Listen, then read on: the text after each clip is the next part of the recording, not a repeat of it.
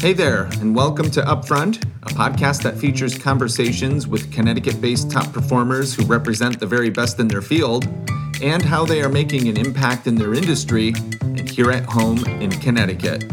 Thanks for listening.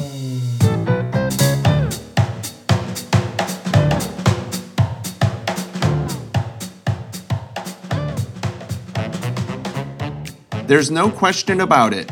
He is one of the most well-known media personalities right here in Connecticut. His warm personality, sense of humor, and dynamic character are a part of the Channel 3 weather team and, of course, Great Day Connecticut in the afternoons.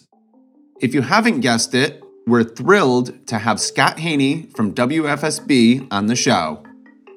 Scott started his broadcast career back in the mid-1990s, but he landed at Channel 3 in November of 1998, and he hasn't looked back since. He earned his bachelor's from St. John's University in New York City, his master's degree from Syracuse University, and he's a proud graduate of the American Meteorological Society, and that's what makes him a weatherman, but as we'll learn, it wasn't so easy. His career path wasn't quite figured out. Scott had a burning passion to be on TV, but he oftentimes found himself working in jobs he didn't want. His story is all about perseverance and setting goals to do what you really want to do in life. Scott is also a nonstop driving force in the Connecticut community, volunteering at various events and making a commitment to help good causes any way he can. He's received numerous awards and accolades for his community support, including awards from My Sister's Place, the American Red Cross, and many others, and he's heavily involved in the Channel 3 Kids Camp. So let's get up front with Scott Haney and learn more about his career path, failures, triumphs in life, and what being on the news has taught him. All right, welcome to Upfront, Scott Haney. How are you? I'm excellent. How are you, Derek? I'm doing well. So I always ask this question, where are you physically at this moment in time? I am physically at Channel 3 in Rocky Hill. Where else would you be, right? It's my home. It's your home away from home, or it is your home. No, My home is my home away from home. This is my real home. There you go. Okay, so we're going to go way back, right, before we get to today. Where did you grow up? I grew up in Comac, Long Island, home of Rosie O'Donnell. She grew up 5 houses away from me. She went on to become rich and famous, and I just ended up at Channel 3, which is totally fine. I love what I'm doing. It's a great gig. I love what I do, but I grew up in Long Island. I had 2 older brothers. I have 2 older brothers. My mom and dad are still with me. God bless. My mom is going to be 90 this year. My dad is going to be 91. God bless them. And they're happily divorced, thank God. And they live about 5 minutes away from each other in Comac. So when I go, I visit both of them. I'm actually headed down there today. And they're in okay health. My mother's in better health than my father. But growing up, I went to Comac High School South. I was a Spartan. Had a pretty good childhood. We grew up 20 minutes from the South Shore, 15 minutes from the North Shore. So we spent a lot of time at the beach. Okay. Yeah, I was going to ask, what was life like growing up? Yeah, it was a lot of beach time, especially during the summer. School, obviously, during the year. And then during the summers, I was kind of like a latchkey kid. My mom worked from the time that I was in 5th grade. So she went off to work, and I was basically self-sufficient. That was at a time you could do that. Yeah. And, I had neighbors who had built-in pools, and I just would spend, if I wasn't at the beach and my mom was working, I was in their built-in pool. And, the best thing to have is a friend with a built-in pool. You don't want it yourself. You want a friend with one. Exactly. No, I had a friend who had a pool too, and it was like, hey, I'm coming over. Yeah, I'm coming over. Or you show up on their door with a towel and nose plugs and say, hey, what are you doing? Yes, exactly. So you said you were a Spartan. Did you play any sports growing up? I was on the tennis team for about a hot minute. and didn't really work out. So, no, I was more of a band guy and choir guy. Okay. I was in the marching band. So as I like to say, I was an athletic supporter. There you go. What did you do in the marching band? Did you play drums, trumpet? I played baritone horn. Okay. All right. Yeah. Have you tried playing? Have you played since or no? I used to play before. In the 8th grade, in the 5th grade, I took up trumpet. And then in the 8th grade, I wanted to be first trumpet, like in the band section. Yep. And my music teacher said, "You're never going to be first trumpet." And I said, "Okay." He's like, "But you can be first baritone horn." And I said, "Why is that?" He goes, "Because you'll be the only one to play the instrument." So I said, "Awesome." So I picked up the baritone horn and had a good time. And it was fun. But I have picked up the trumpet since then. I can still play the Burger King song. There you go. Yeah, I asked that question because I used to play guitar and I haven't touched it in like 25 years, and I just bought an acoustic guitar. So Oh, good for you. yeah, so my fingers are nice and sore.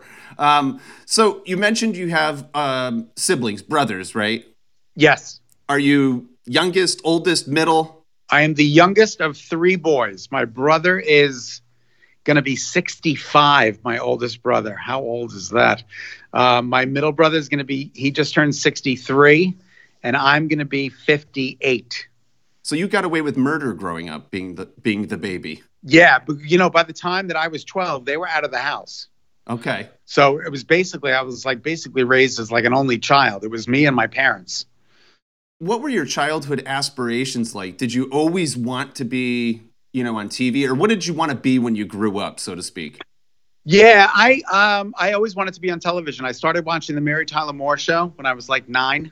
Yep. My parents used to let me stay up and watch the show, and it was about WJM, a newsroom, and all of the antics that went on with the newsroom. Like, obviously, they didn't get into the news or anything like that, but I was like, the show was so fabulous, and I was like, that's what I want to do one day, is work in a newsroom. So that was like my first impression of how I wanted to be in television news. And then as I got older, I really liked watching the news.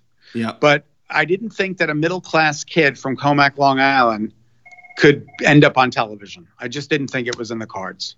Why is that? So I kind of squelched the dream, and I went off to college, and I got a business degree.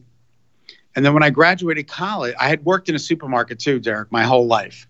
I worked so did I at one point. Did you? Yep. I was a bagger, and then I did stock. I know. I was a bagger. Then I became a cashier. Then I became a front-end manager. Then I became the bookkeeper. And then I was courtesy desk. I did it all. And I worked there for 12 years. It was from the time I was 16 all the way until I was like 28. Wow. And I worked at the supermarket so long that I got a pension. Unbelievable. So at the and this age is of like 62, was this like a mom and pop supermarket? Because that's no, it was a big chain. It was called Pathmark. They're not in business anymore. I've heard of it though. Yep. Pathmark, savings all over means a lot more savings overall. A lot more savings overall. Yeah, that was the jingle. One of the jingles. One of the jingles. But so I worked there my whole life. So when I graduated from college, I just assumed that I would go work in the supermarket. And my friends did one of these interventions where they kind of surround you, and they were like, you have this degree, you just got out of college, you should really go into the city and work in the city. And I said, well, what would I do? And they're like, well, what do you like to do? I said, well, I like clothes. I like to shop. They're like, you should go into retail. Yeah. And I said, all right, that's a good idea. So I applied to Saks Fifth Avenue and Macy's. And I didn't get the job at Macy's, but I got accepted into Saks Fifth Avenue's executive training program. And they take 35 recent college grads and they put them through like a 6-month training program. Yep. And by the time you graduate, you're an assistant buyer. So I did that, and I was promoted like 3rd out of the class of 35. And it's not because I was smart; it's because I was funny, and they loved my attitude. So I got promoted, and I became an assistant buyer for Saks Fifth Avenue Contemporary Denim.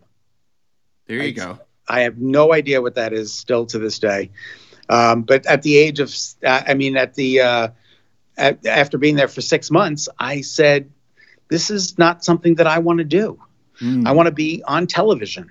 So I said, you know what? If I, I can't be, I'm not doing news, obviously. So I'm going to become an actor. And I got a headshot. I sent my headshot around to the local soap operas in New York City. Yep. I got called from One Life to Live.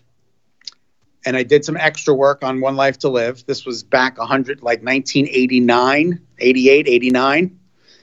And then I realized it was very long days, very little pay, and you didn't get to say anything. So I was like, well, this isn't really my dream. Like, it was kind of cool watching myself in the background when the episodes aired, but I was like, this is not exactly what I bargained for. So I decided to go back to retail, and I went back to Brooks Brothers, and I got a job at Brooks Brothers. I figured if I were buying men's clothing, it would be something I would enjoy more. And I met a woman there. Her name was Carol Engelhart. She's still one of my best friends to this day. And she looked at me and she said, "What are you doing?" And I said, "I'm sending suits to Palm Beach." And she's like, no. She's like, "What are you doing with your life?" She's like, "Do you want to work here?" And I was like, "Not really." So she's like, "What do you want to do?" And I said, "I want to be in television news." She was like, "Do you have any experience in television news?" And I said, "No." She said, "Do you have any education in television news?" I said, "No." She's like, "Do you know anybody in television news?" And I said, "No." She's like, "Well, how the hell?" She's like, "How are you going to do this?" So I said, "I don't know." She's like, "You need to go back to school." I said, "Okay." So she's like, "You should go back to Syracuse." She had gone to Syracuse. They had, they have one of the best communication programs in the United States. Yep. And she's like, "You should go to Syracuse." So she helped me fill out my applications. I got accepted. And I went for 2 years to Syracuse University, and they taught me every single thing I ever needed to know to be on television. That's amazing. So yeah, and it was a full ride. Wow. I got a full scholarship, so I didn't pay a dime to go to Syracuse, which was amazing. Okay, so I do want to back up just a little bit because this is eventually leading to your career. But what did your parents do for work? My mom worked for Grumman Aerospace. Yep. She was an office manager, and my dad worked for a family-owned oil company in Richmond Hill in Queens. Also, an office manager. So they were both basically like in office managers in business. Okay. And looking back on all of that and where you are today, what kind of values would you say your parents instilled in you that you still carry with you today?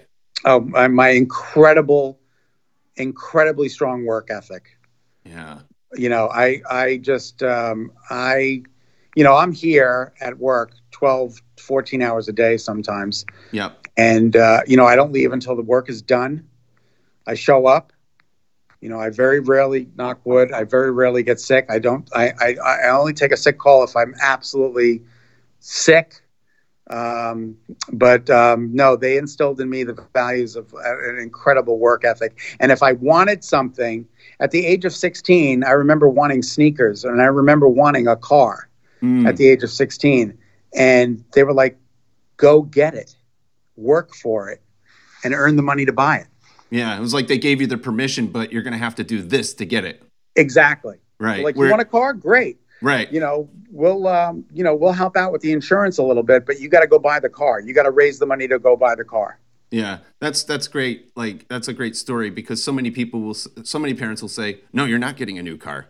And it's like your parents are giving you the permission, but you've got to work for it. Yeah, you got to work for it. Yeah. And I remember going to the Honda dealership, and I was like, "I'm getting a new car. I'm getting a new car." This is like when I was 17, 18. It was $253 a month. The insurance would have been like $2,000 a year. I was like, "I can't afford this." And my mother's like, "You know what? You can't afford this." Yeah. So I ended up buying a Chevy Monza. That was the worst car ever, but I loved it. My first car was a 1977 Plymouth Volare that I bought. I love it. That I bought from like a widow. She was like, "This is my husband's car." It was in immaculate condition. This is like, late 1980s when I got this thing, and it had like 20,000 miles, and I bought it for $500. Yeah. Yeah. And I had the predecessor. I had the Plymouth Duster. Oh, there you go. So That was my gigantic. family's. Yeah, gigantic cars, right? Oh, huge. Huge. Okay, so you go back to school to Syracuse, and what did you study there? You're in the communications program. You're studying meteorology. What's happening? No, I got accepted into the graduate program for television, radio, and film. Okay. And I said, "Oh, this is going to be perfect." And I got there, and it was about writing things and coming up with theories. Coming up with documentary ideas and doing the documentary and coming up. You had to make a commercial and film the commercial, and it was everything that. And lighting classes and different things about film, and I was like, this is not what I need to learn. Yeah, like it was important for me, obviously, but I wanted a concentration in news. I wanted to learn how to do news. Yeah. So the program was for a year. The graduate program was for a year. I went to my advisor and I said, I'm not learning what I need to learn. I said, I need to learn television news. She's like, you need to take the undergraduate courses with the undergrads. And I said, well, then sign me up. So she said, we're going to extend your scholarship for another year. And she's like, you need to take every class that the undergraduates take. And that's what I did. So I learned every single thing so one class we did, I was the news, one day you were the news director. The next day you were the news reporter. The next day you were the sports anchor. The next day you were the weather guy. The next day you were the anchor. And, you would rotate and do all the different positions in a newsroom. Yep. Every time I did the weather, my professors were like in the back going, and I'm like, what are you doing? They're like, you should do the weather. And I said, I don't know anything about the weather. They're like, don't worry about it. I said, how am I going to get a job doing the weather if I don't know anything about weather? They're like, you have the gift of gab. They'll teach you. Yep. So I said, they're like, you have the way to tell a story. You've got a presentation style. This is right up your alley. You would be great as an anchor or a reporter, but you'd be a better weather person, a better weatherman. And I said, that's interesting. So I started tailoring my resume tape to get a job in weather. Okay. And I sent it off after I graduated from Syracuse. I sent it off to, 3 or 4 different television stations. One was in Bangor, Maine.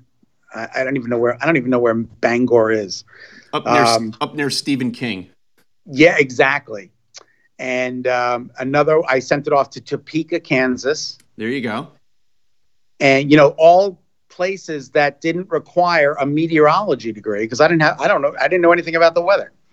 So these people were looking for weather presenters, not so much forecasters, but presenters. So I said, this is right up my alley. So I didn't get called on any of the resumes, on any of the tapes that I sent out. And I applied to become a page in the NBC organization, in the NBC page program.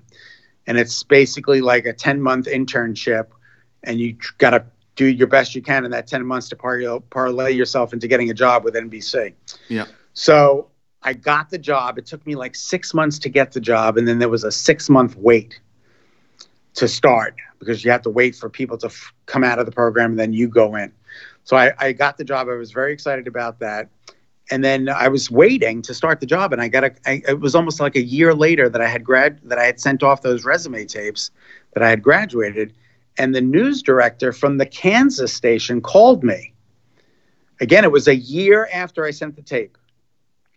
And I said, can I help you? And he said, yeah. He goes, this is John Rinkenbaugh, KSNT, Topeka 27. And I said, how are you? He's like, good. He's like, you still interested in doing the weather? And I said, is this a joke? I actually, Derek, I thought it was a joke. So he said, we have a job opening that if you're still interested in doing it, then the job is yours. And I said, has the job been open a year? They said, no, we hired someone. It didn't work out. They were here for a year. We just let them go. The position is yours. We're willing to take a chance on you. You're a little quirky. Mm. So I said, okay.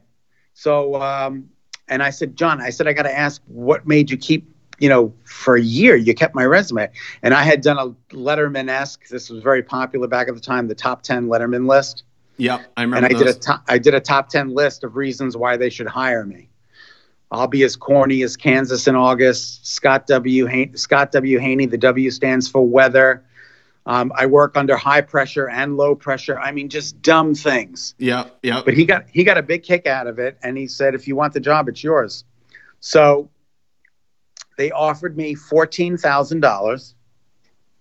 I was going to do Saturday and Sunday weather, Monday, Tuesday, Wednesday, soft news. And then Thursdays and Fridays would be my day off for $14,000 a year. This was 1993. This is not 1973. This is 1993. Wow. So I was a shrewd negotiator. I got them up to 16,000. Woohoo! And I took the job. And I drove to Kansas. And that was my first job in television. How long were you there? 3 months. 3 months. Okay. I quit. Quit. You quit. You couldn't take it. You wanted, isn't it? It's incredible, right? You want something, you get it, and then you realize, oh man, I don't want this.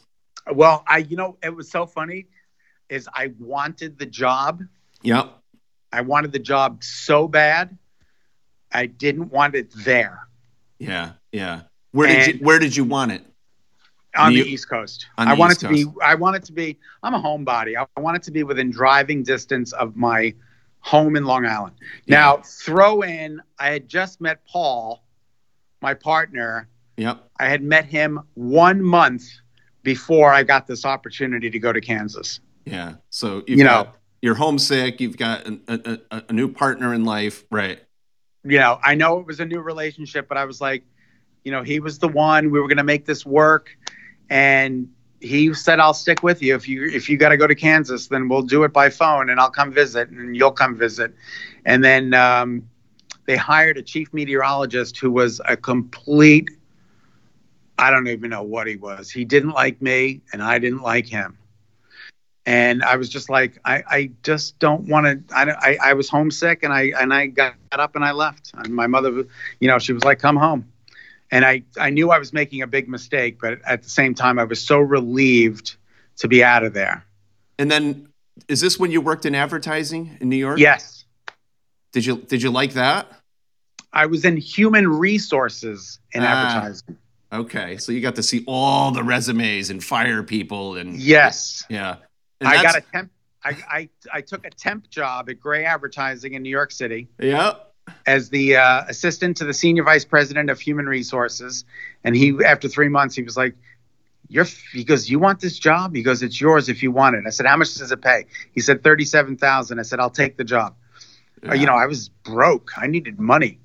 So my dream, I stayed there for 2 years and then I ended up going to a stock photography agency as their operations manager.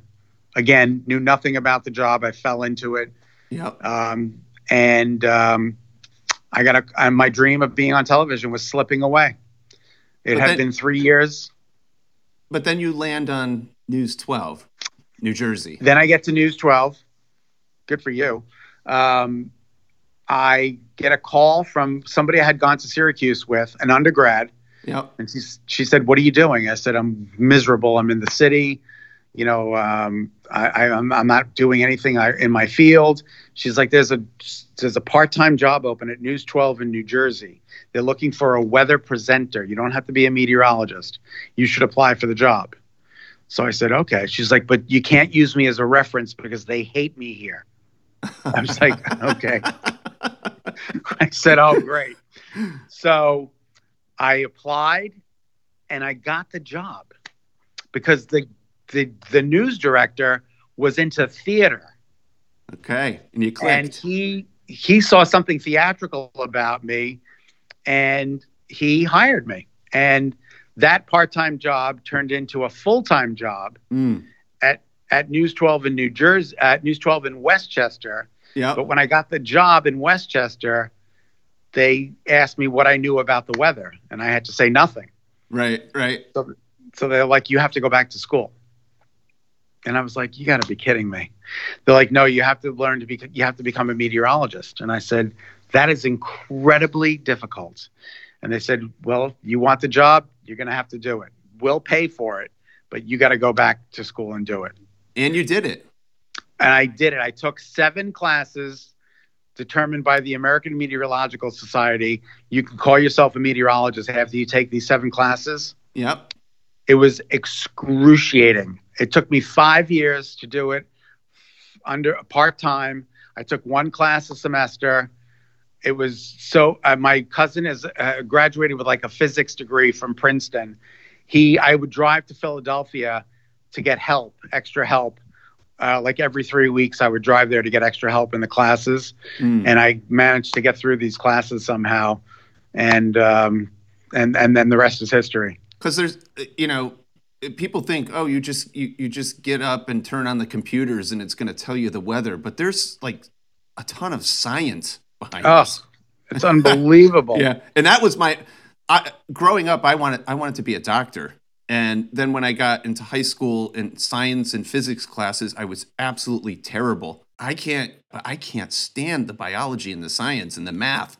And it was like, well, you're never going to be a doctor. So right. I mean, I took ceramics in high school, not physics. Right. That's a true story. I took photography, home ec, these things like interested me, journalism and English and history. I love those classes, but anything else, forget it. Okay, so you're News 12. How do you end up? Let's fast forward to FSB. It's such a legacy station, and you're without question one of the most well-known personalities in the news. I appreciate that. In the news business. I mean, everybody loves you. But tell us about like arriving at FSB. What year was it? I get an agent. I get a talent agent while I'm working at News 12. Yep. And they're like, you're quirky. You're funny. You're not going to work everywhere. You're not going to work in the middle of the country. I'm like, good, because I already tried that. They're like, you're either going to end up on the West Coast or the East Coast. So he's like, and it's going to take us a while to find you a job because it's got to be the right fit. Yeah. So I said, okay. So I waited probably about a year. And then they called. Kenny Slotnick was my agent, and he called and he said, we got a part-time weather job open. You don't have to be a meteorologist, but they want you to continue with your schooling because I had started schooling. You don't have to be a meteorologist, but it's weekends and Mondays, 10 hours on Mondays working behind the scenes with the other meteorologists. And I was like, all right. I said, I'll go for the interview. Steve Sabata was the news director. He calls me in after I think I waited like an hour and a half in the waiting room to get into this interview. And I was like, I think you forgot about me. And I really honestly do. I think you forgot about me. And then he calls me in. He's like, you're not a meteorologist. He's like, I really don't want to hire you. He's like, I'm just seeing you because I'm good friends with Kenny Slotnick, your agent. And I said, oh. So I didn't think I was going to get the job. And I said, okay. I said, well, I've done a little research. I said, your ratings are in the toilet. I said, oh, hang on a minute. You have no ratings. In the morning. In the evening, we were always the legacy station. Yeah. But in the morning, we struggled. And I said, give me a year. I said, if I don't turn the mornings around, at least on the weekends, I said, then we'll part ways. So he said, he's like, you got yourself a deal. He's like, you got 1 year. And then he yelled at me. Oh my God. He's still he's still a very close friend. He's still in my life, I should say. We're good friends. And, but he yelled at me. Every time I did something on the air, he would yell at me. Yeah. And then I was just like, and then Paul, my partner, was just like, just keep doing what you're doing. Keep doing what you're doing. And Denise DeCenzo, who was at this, unfortunately she's passed, but she gave me some advice. She's like, just remember, she's like, the cream always rises to the top. She's like, just keep doing what you're doing. Keep doing what you're doing. And that year, the numbers went up. And they added an extra hour to the weekend shows. And then they added another hour. And then they added another hour to Sunday show. And then they added another hour. So the 1 hour show on Saturday and Sunday became 2 hours, which then became 3 hours. Wow. Because they were finally able to sell the show because they had some viewers. Yep. And then after that year, they said, we want you to become full-time. And I said, there's no weather openings full-time. And they said, you're going to do soft news. You'll do feature stories Monday, Tuesday, Wednesday. And you're going to leave enough for us to run on Thursdays and Fridays when you're not here so that you still have a presence Thursday and Friday. So I did, the blueberry, picking it, baking it, and turning it into a scrub. I mean, I did 3 stories, Monday, Tuesday, Wednesday on the blueberry. The next week was animal shelters. The next week, it was always something. Yeah. And then in 2003, they fired the chief, Miles Musio. They promoted Bruce, who was the morning weather guy, and they gave me the morning weather spot. That was in 2003. So that was almost 20 years ago now. And I've been on that morning show ever since. And that's where we met when I would deliver Krispy Kreme donuts, who was a client of ours. What a time to be alive, right? It was, That's awesome. I would show up there with the Krispy Kreme marketing director, when we were opening that store for them in Newington. And it worked. It was just very guerrilla marketing. Let's show up to all the media outlets. There we are banging on the door at 5 a.m., but exciting times. We'll talk some more about the news, but I want to learn more about you as a person, the choices, the habits, the things you do that make you who you are. So I don't have to ask this. I know you're an early riser, but I want to know about your daily routine. What time do you get up? I get up the alarm is set for 2:20. 2:20 a.m. My God, sometimes people are going to bed at that hour. Yeah, 2:20 a.m. I hit the snooze button twice. Yep. I get up around 2:47, 2:50. I get in the shower. I put my suit on. Everything's done the night before. I lay everything out the night before. Okay, so you lay things out the night before. Yeah, all meals are prepped. Yep. The night before, I have my breakfast with me. I have my lunch with me. What time do you go to bed? Last night was a late night. I didn't get to bed till 9. Okay. But on a normal night, I'll be in bed by 7. 7 o'clock. Yeah, you have to, right? Your body just demands it. Yeah. So 7 o'clock, and I get up at 2:20, 2:30. I'm in the office by 3:30, 3:40, and then we go on the air at 4:30. Okay. So I like this routine you have. You lay things out, you prep everything the night before. Any other kind of special morning routines? Like some people meditate or some people don't look at email. No, you're up and at it. Up and at it. First thing I do is I check my phone. Yep. Make sure the world is still here. And check for text messages that came in overnight, because my friend, they forget that I'm going to bed at 7. Right. So they're all up texting at 9, 10 o'clock. I look and I check my text messages. And then I got a real quick thing. I'm up at 2:50. I'm in the car by 3:20.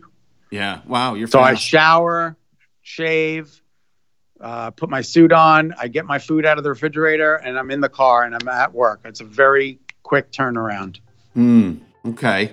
And, this is a kind of a bigger question, but, you're in the news and there's so much ugliness that could be a part of that. There's always a lot of good stuff too, but, there's a lot of stuff. Where do you find inspiration?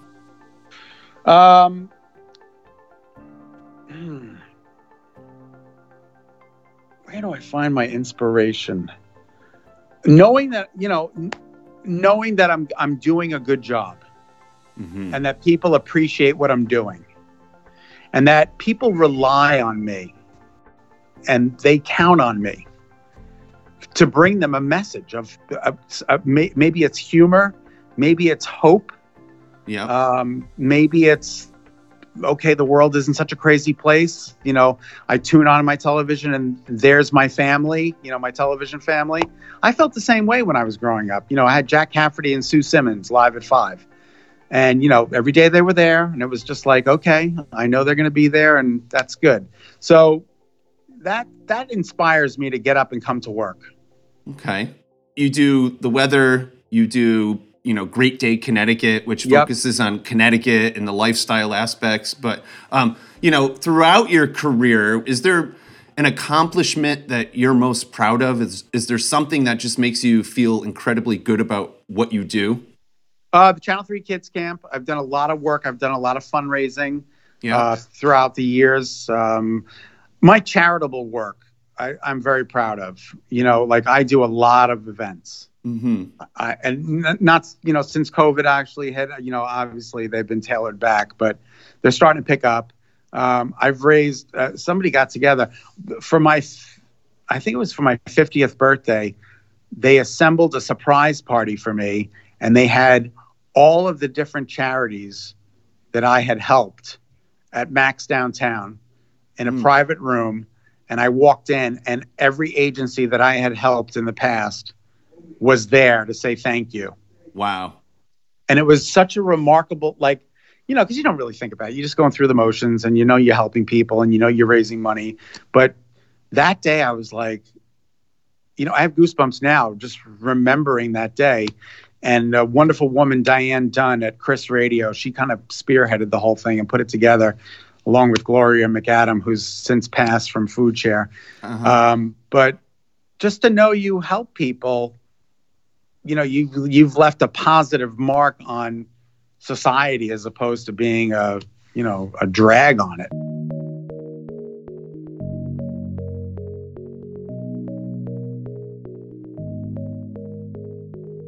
Okay, so accomplishments are always fun and easy to talk about, but talk to me about failure.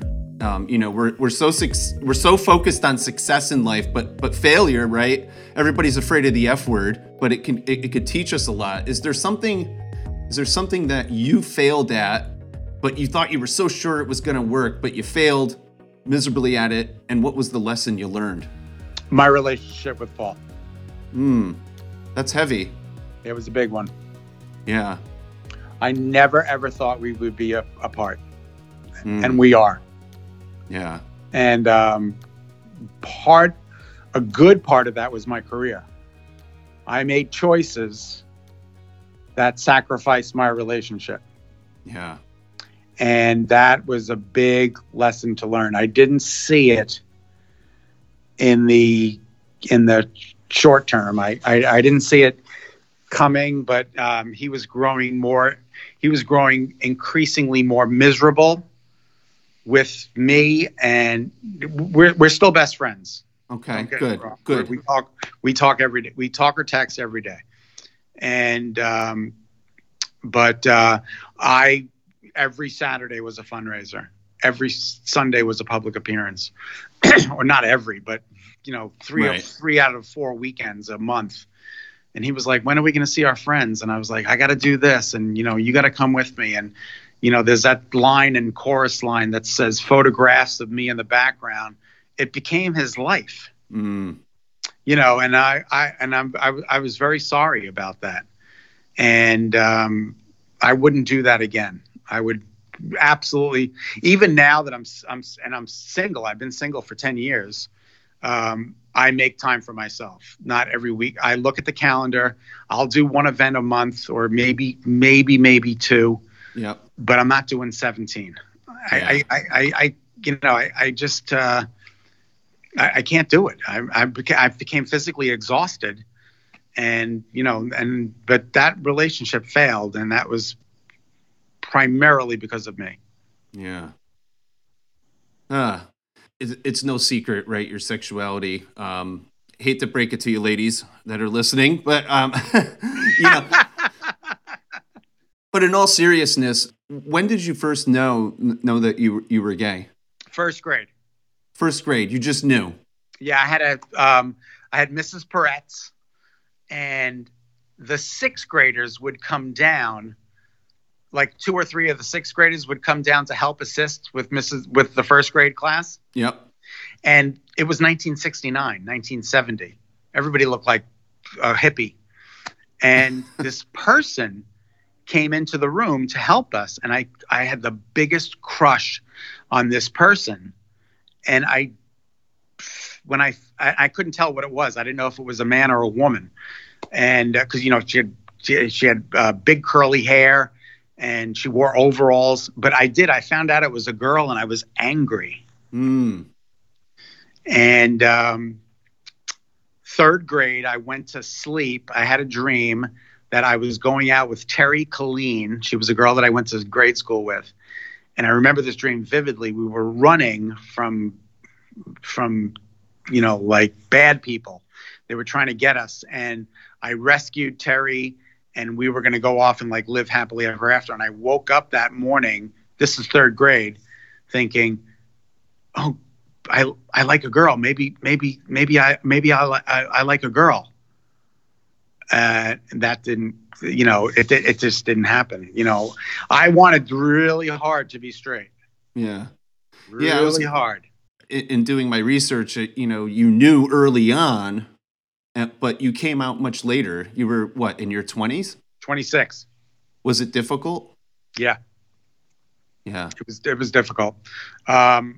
I never really told my father. He found out because we had to go to my sister-in-law's 35th surprise birthday party, and I showed up with Paul, and I didn't even introduce them. I walked over to my father and I said, "Hello, how are you?" And we had my parents' divorce was kind of messy, and I kind of sided with my mother and hadn't spoken to my father in a couple of years. So at this event, I went over to him and I said, "How are you?" And he said, "Good. It's good to see you." And I said, "Likewise." And I said, and he's like, "I'd love to see you." And I said, "Okay, well," I said, "we'll get in touch." And he sent me a letter in the mail about a week later. And he said, "I'd love to take you out to dinner. And please bring your friend Paul along too." And I was like, okay. I said, well, he knows I was there with Paul and he must know who Paul is. So, but in 1980, you didn't come out. And then AIDS scared me right back into the closet. Even if I was thinking about coming out, I was not coming out. Yeah. And then 1990 hits, and I meet this kid who was like 6 years younger than me, a freshman in college. And that was the first person like I ever kissed for real in my life. And I was like, oh, this is what it's supposed to feel like. And I remember that day it was a 30-mile drive from the supermarket to my house. I had been commuting because I needed full time, and they sent me to the supermarket where I was going to work full time. Right before I went off to Syracuse, I was trying to save some money. And I remember driving home after that kiss thinking, the world has begun and the world has ended. Yeah, so it was like one part of you closing and one part of me was ecstatic. Just opening up this whole, yeah. Just so overjoyed with that emotion and that feeling of connecting with another human being. And then the other part of me was like, you'll never run for Congress. You'll never be able to tell anybody this. You'll never, now everybody who's ever said that I was gay and then I denied in my life is now they're right and I'm wrong. Yeah. Is it easier to come out today than it was then? I think it is. Yeah. Much, much easier. Not that it's easy. Right. Don't get me. It's still a challenge. Everybody's got a story and everybody's got trials and tribulations, but I think it's so in the mainstream that Will and Grace, these sitcoms that came out with more and more gay characters. Now it's hard. You're hard pressed to find a sitcom without a gay subplot. Yep. Even this. We interviewed this guy, one of the Brandon Scott. I I can't remember his full name. He's on Ghosts now, which is a big hit on CBS.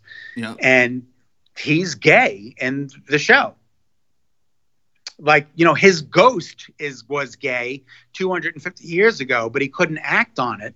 And now 250 years later, he's still a ghost, but he still can't act on it because it's a crazy subplot, but there's a gay line in everything now. Yeah. If you were to give someone advice who's thinking of coming out or having a challenge with that, like, what would you say to them?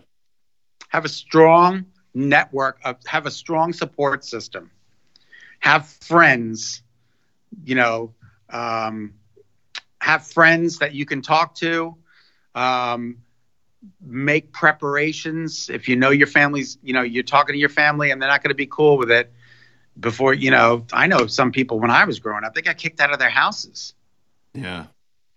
But that's happening less and I hope it's happening less and less these days. But just make sure you have a strong support group that you can count on and that you could, bounce things off of. Yep. Yeah, no, those are great words of advice. Okay, so you are constantly in demand. You're on TV. You've got a busy life. How do you disconnect from it all? You have no show to do. You've got no weather to report. What do you do to break away? I broke down. It was when we were growing up, we had a small sailboat, nothing elaborate. It was like a 25. I mean, not that it was an unelaborate. I mean, anybody who can have, we had a sailboat. I don't know how we got it. Okay. It was a 25-foot Catalina, and we would sail back and forth on the Great South Bay. And we would go to Fire Island every weekend. And there was Cherry Grove and the Pines. And if you know anything about sailing, you have to tack. So you can't just go in a straight line. You got to go with the wind. Mm-hmm. And you got to go where the wind is coming out of. So one day it would be Sailor's Haven. The next day it would be the Pines. So I grew up from the age of 8 or 9 in these gay communities. Yep. We went to the beach and everybody was gay. And I was like, are they training me? What's happening? What's happening? What's going on here? And that was going to the beach and just being with my family, and the nostalgia that I have for that time in my life has never left. So I said, I remember being on the beach one day and looking up at some of the homes on Fire Island and say, one day I'm going to own a house here.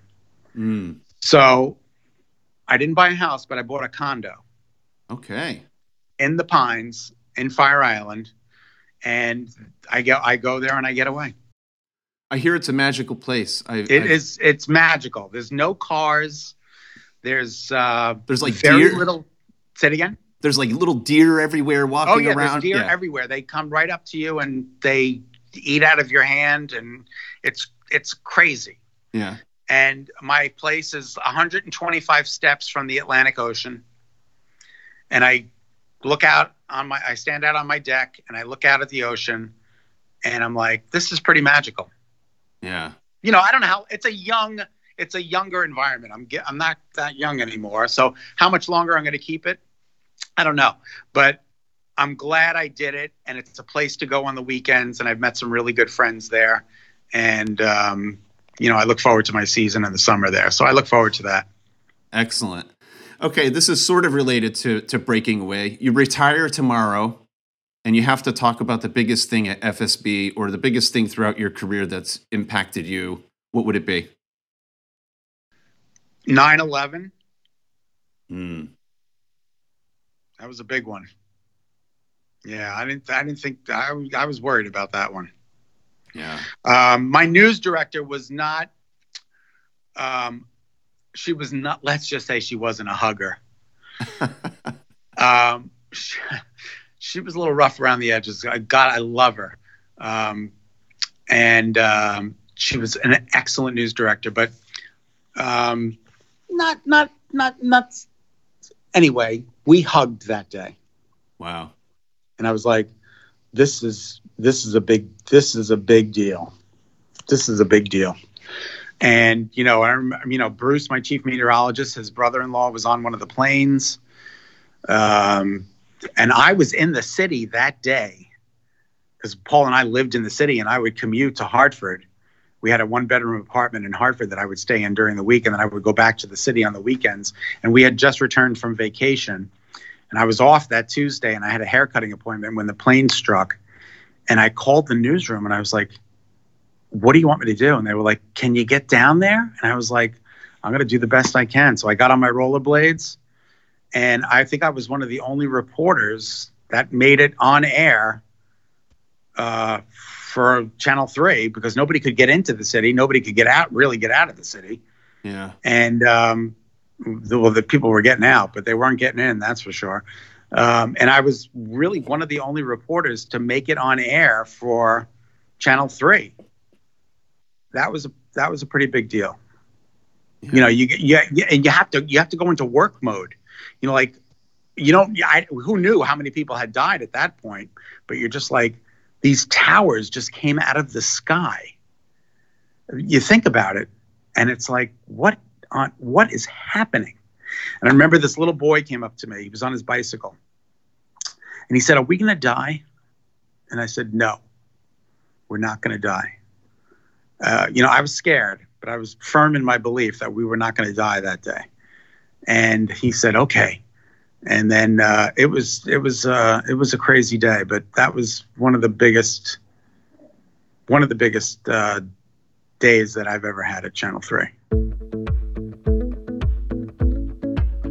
What has being in the media, in the news business, taught you in life? Things aren't always what they appear to be.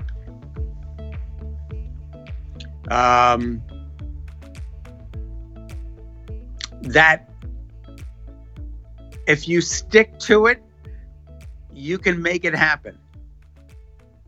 I do a lot of writing for The Great Day, the show. I have stories that I'm assigned to that I have to go out and shoot, and I have to edit, I have to log them, and I have to write the stories. And I'm not I don't consider myself to be a great writer. But every day I have to write or get ready to write a story. And it's like, I look back, and every day after I'm done with the story, I said, I did that, and I'm going to do it again. A lesson in perseverance. Okay. And if you want something bad enough, it can happen. Yeah. I mean, that's like your story I got out of this is, just the deals you made with like FSB in the beginning, like, give me a shot, we'll get the ratings up, or, going into another station and saying, I could do this, Yeah.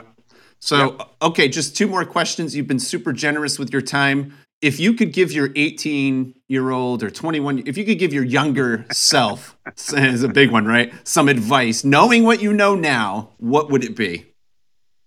Well, I would have dated more, I would have said, hey, throw caution to the wind, let the reactions of people fall where they may fall, and live your life the way that it was intended to be lived.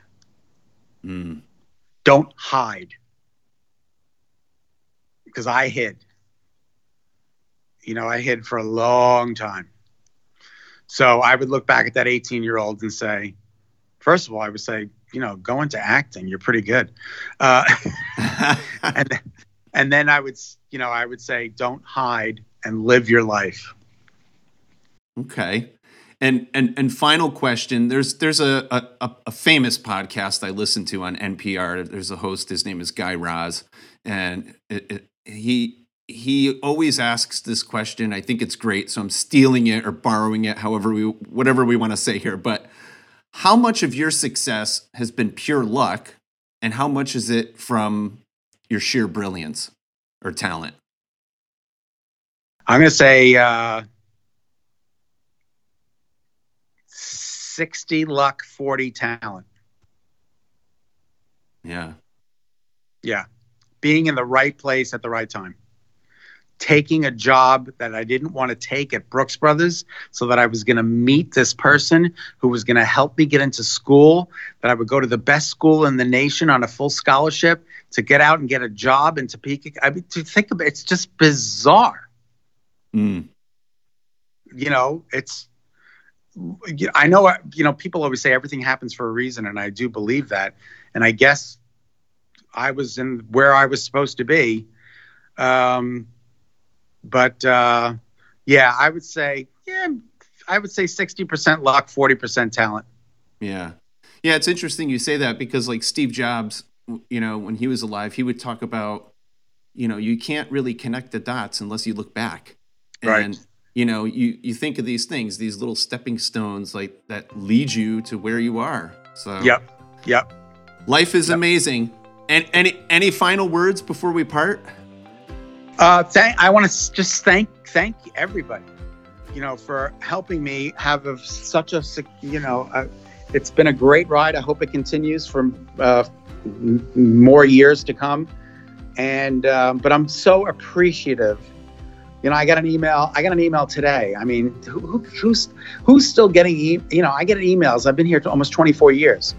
And the woman went on, she wrote a whole page about just, what it means to watch me on Channel 3. And I was like, this woman took time out of her day to be nice to me. Yeah. You know what I mean? And I'm like, I'm just so grateful to the people who have supported me, both on air and off the air throughout the years. So I just want to say thank you. You're quite welcome. We love you. Oh, I love you back. And if people want to follow you and all things Scott Haney, where can they find you? Twitter, where are you? Yeah, on Facebook, on Twitter, Scott.Haney3, I think it is. I know because my computer, everything is programmed directly. So I'm not quite sure. But, just Google S. Haney. And make sure it's me, my official headshot from Channel 3. Because there's another one with me with yellow glasses. That's a fake one. So there's like a couple of people have made fan pages throughout the years, but the one of me with my headshot is the official one. Okay, we'll post all those links in the post. Yeah, and my email is shaney@wfsb.com. I answer all of my own emails. And there we have it, my friends. That's Scott Haney from WFSB Channel 3 on the show. I hope you enjoyed our conversation. I sure did. And you can catch Scott on WFSB in the morning starting at 4:30 a.m. My God, I'm never up that early. But he is on starting at that hour and right through the morning doing the weather. And later on in the afternoons on Great Day Connecticut alongside Kara Sunland. Visit WFSB.com for more information. And you can also find Scott on Twitter at ScottHaney3. as well as Facebook and Instagram. Upfront is brought to you by Mason, an integrated brand communications firm located in Southern Connecticut that provides communications ingenuity through advertising, public relations, social media, digital, and media services. To learn more, visit mason23.com or send us an email, hello@mason23.com. Thanks so much for listening. We'll see you again. Take care.